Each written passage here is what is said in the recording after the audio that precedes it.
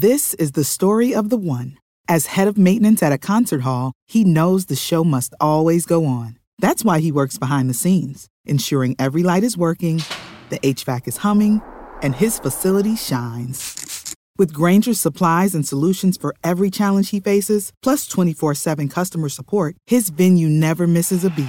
Call quickgrainger.com or just stop by. Grainger, for the ones who get it done. And here we are with another Grassroots Marketing on CannabisRadio.com. My guests at this time are the co-founder and CSO and the co-founder and CEO of Sana Packaging. I'm here with James Eichner and Ron Bassick-Smith. Ron and James, thanks for being with us. Thank you. Thanks for having us. So one of the things you wanted to bring to our attention is a current cannabis packaging trend about biodegradable plastics and are they actually sustainable? So in the information I got, there was a mention of how that many are beginning to use biodegradable plastics as a sustainable solution to single-use plastics. Sana Packaging is not. And so I want to just take a little bit of background that was given to me about the sustainability of biodegradable plastics. You mentioned that the additives break down into microplastics. They're not ideal for landfills because they release methane, which is a greenhouse gas 23 times more potent than carbon dioxide.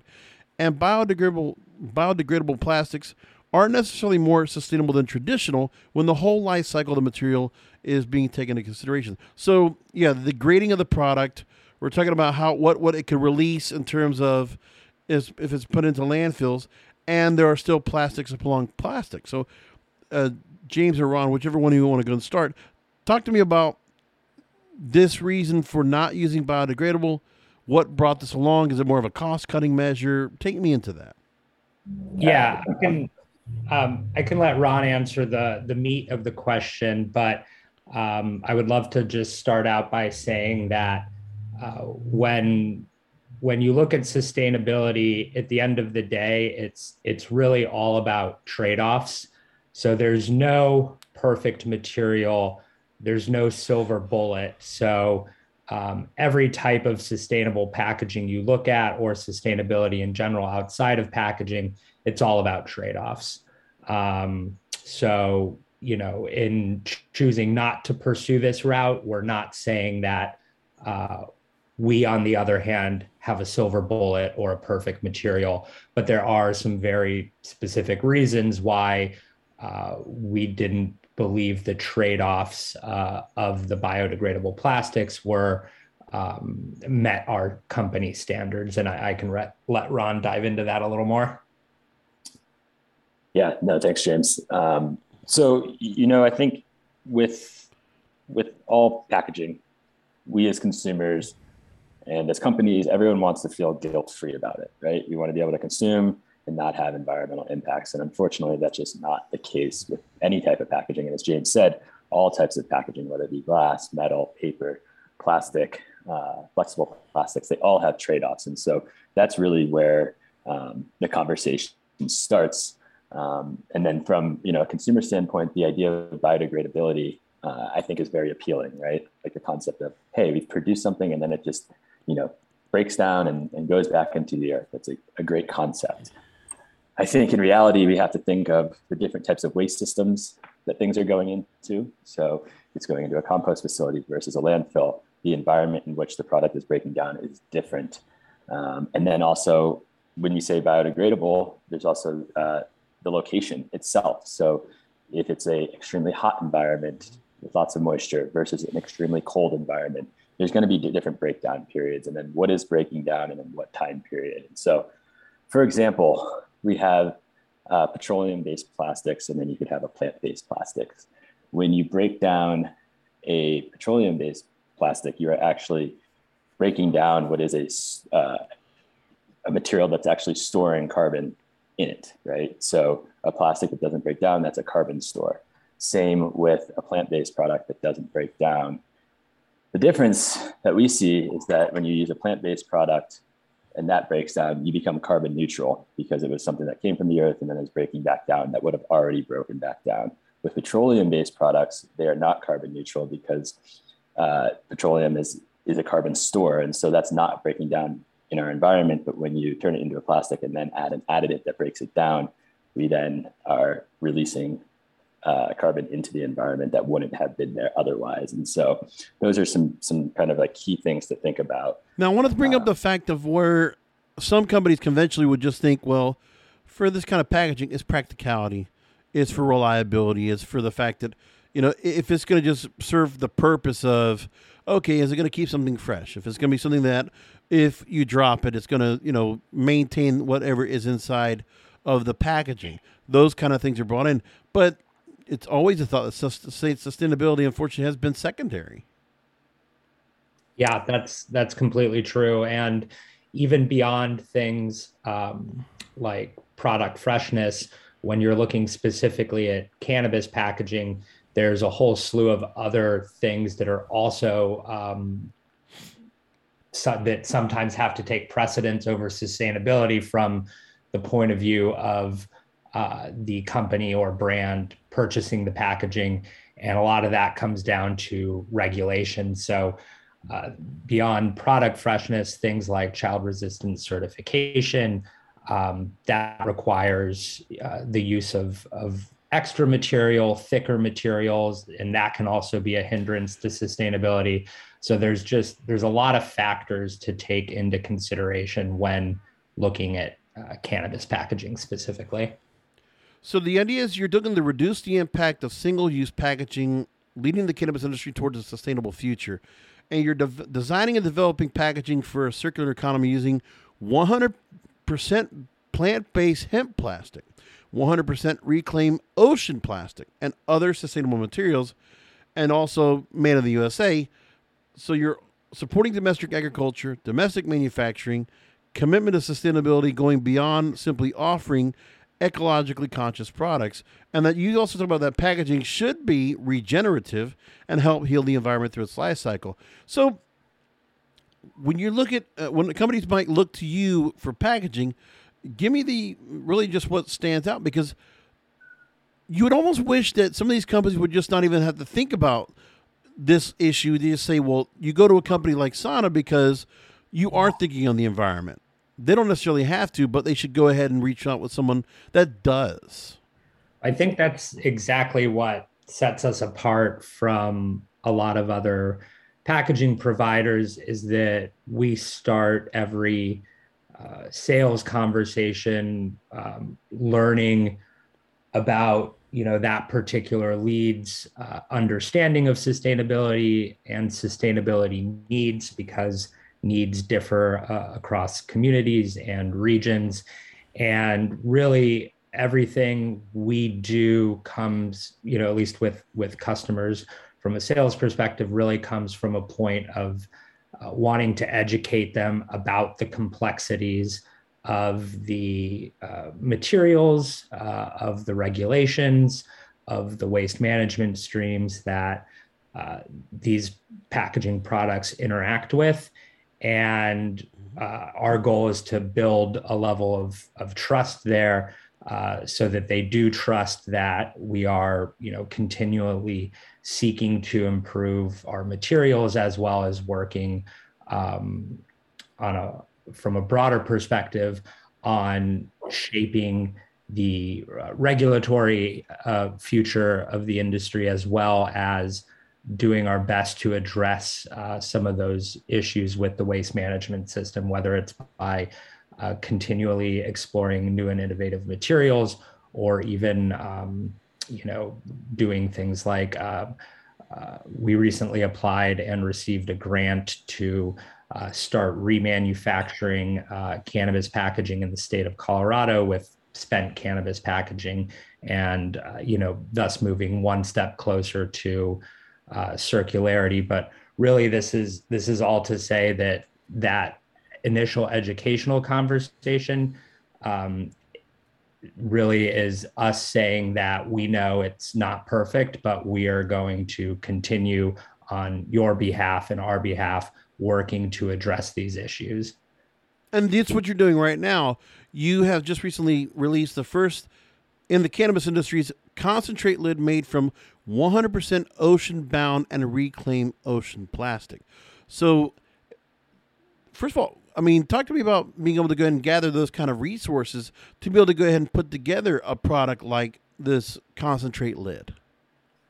I can jump in here. So, unfortunately, because of our waste systems not working properly, we end up having a lot of plastic out in our waterways. And so with that, there's several companies out there that are collecting, cleaning, processing that material and putting it into a form that can be remanufactured. And, the thing with ocean-bound material, like any type of material, there's a ton of concerns around how is that material getting collected? Who is collecting it? What is that person getting paid? What is their work environment like? And so that's a really important thing to us beyond just the sustainability aspect of it, is actually looking at the whole picture of the supply chain, and how is that material getting from point A to point B. And, the reason we've gone so far in with reclaimed ocean-bound material is that we see, one of the biggest things out there for us as a society is that we have for dealing with plastics is recycling. And that system isn't working because there's not enough demand for recycled content. So the concept of producer responsibility is something that we believe very strongly in. And so as a company putting out single-use packaging, we want to make sure that we're trying to use those resources that are currently available and support the systems that we have already to deal with these, and hopefully be a catalyst to those systems functioning better. But now as a whole, I think about last year when there was the whole thought process in various states and different cities where they wanted to outlaw plastic straws and go to paper. And so we've seen quite of that for, say, a lot of restaurants. That's just a small example. But I'm looking at that, I'm saying, does that really make much of a dent into terms of the amount of plastic getting thrown into the ocean? Thus taking away some of the ocean plastic you'd have to put together containers or lids like you're doing now. Yes. Go ahead, Ron. Oh yeah. So the straw issue is a very interesting one because it's became a huge focal point across the country of people saying, hey, like this is going on. And in reality, that is, I think, very, very small, less than like 0.1% of the amount of plastic that's going into the ocean. So, but it got so much of the press coverage. Exactly. And so for us, it's one of those things where awareness is great, but I also think it might be a distraction to some of the larger issues going on. And so, you kind of take the awareness part of it, and then now it's about actually having the conversation about, there's several things beyond straws that we need to be concerned about. Can I ask you this question? Because it's really important.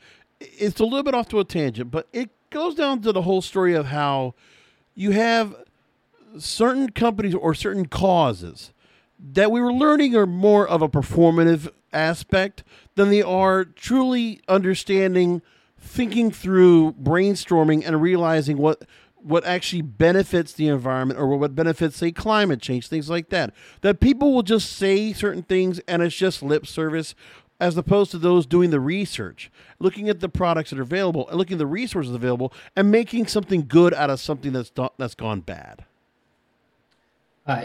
So I think, there's definitely things like greenwashing and lip service going on surrounding the public narrative around something that in the grand scheme of things is a small drop in the bucket, like plastic straws.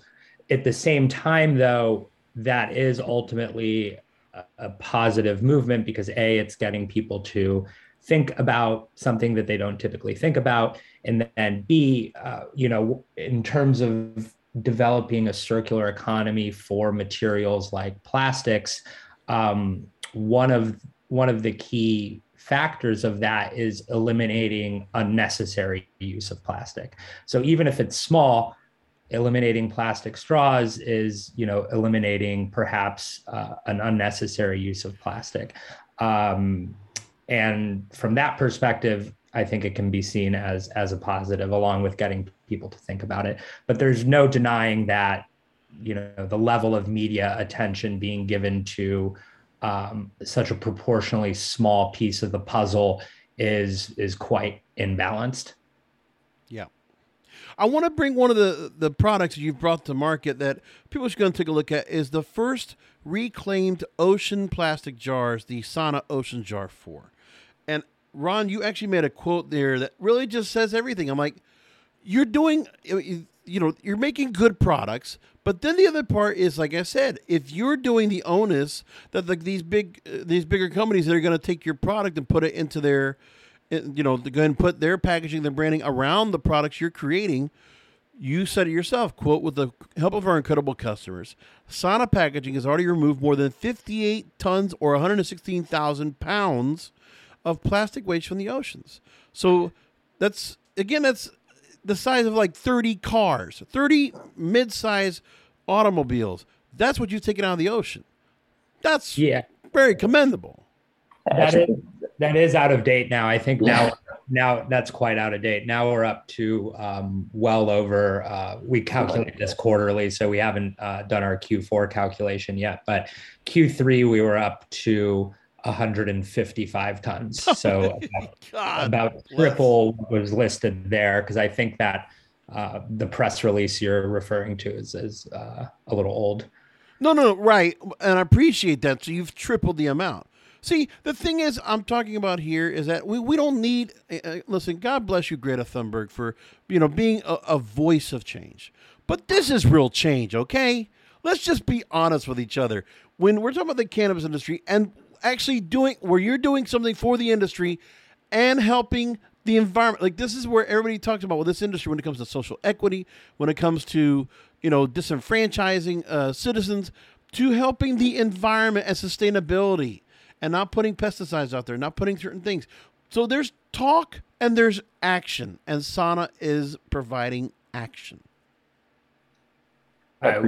We certainly appreciate that. Yeah, and I think it goes back to that idea of producer responsibility and building a business that obviously we're a for-profit company, but we have other motivations besides just profit, and so our business model, our decisions, everything that we do is based upon looking at what will be profitable, but also what allows us to be a steward for the environment. And I think that's where the cannabis industry represents an opportunity to, kind of rebuild these business models, reimagine what the margins need to be so that price of a product also takes into account negative externalities that the production of that product creates. So I want to go and direct people to the website, sanapackaging.com, SANA packaging.com. Listen, if I saw your packaging put on some of these products on store shelves, I don't think anybody would even take a second glance. Just the fact that it's durable, it's quality, and you're doing something to go, to contribute to sustainability, which I hear about all the time on the program. I mean, if our NCI program says it one more time about sustainability, like they're making the point across, and it's true. So talk to our listeners real quick about sanapackaging.com and some of the products you provide, and, take a minute to talk to maybe those companies out there that might be considering that or should consider what you're doing, not in terms of what the products are, but what the purpose is behind the products. James, you want to take that one, or you want me to hop in there? Yeah, you can go ahead and jump in, Ron. Cool. So yeah, on our website, we have a variety of products, all of them, specific are, in our opinion, specifically made to address a specific environmental issue. And really, for all of our customers and everyone out there thinking about packaging, what type of packaging to buy,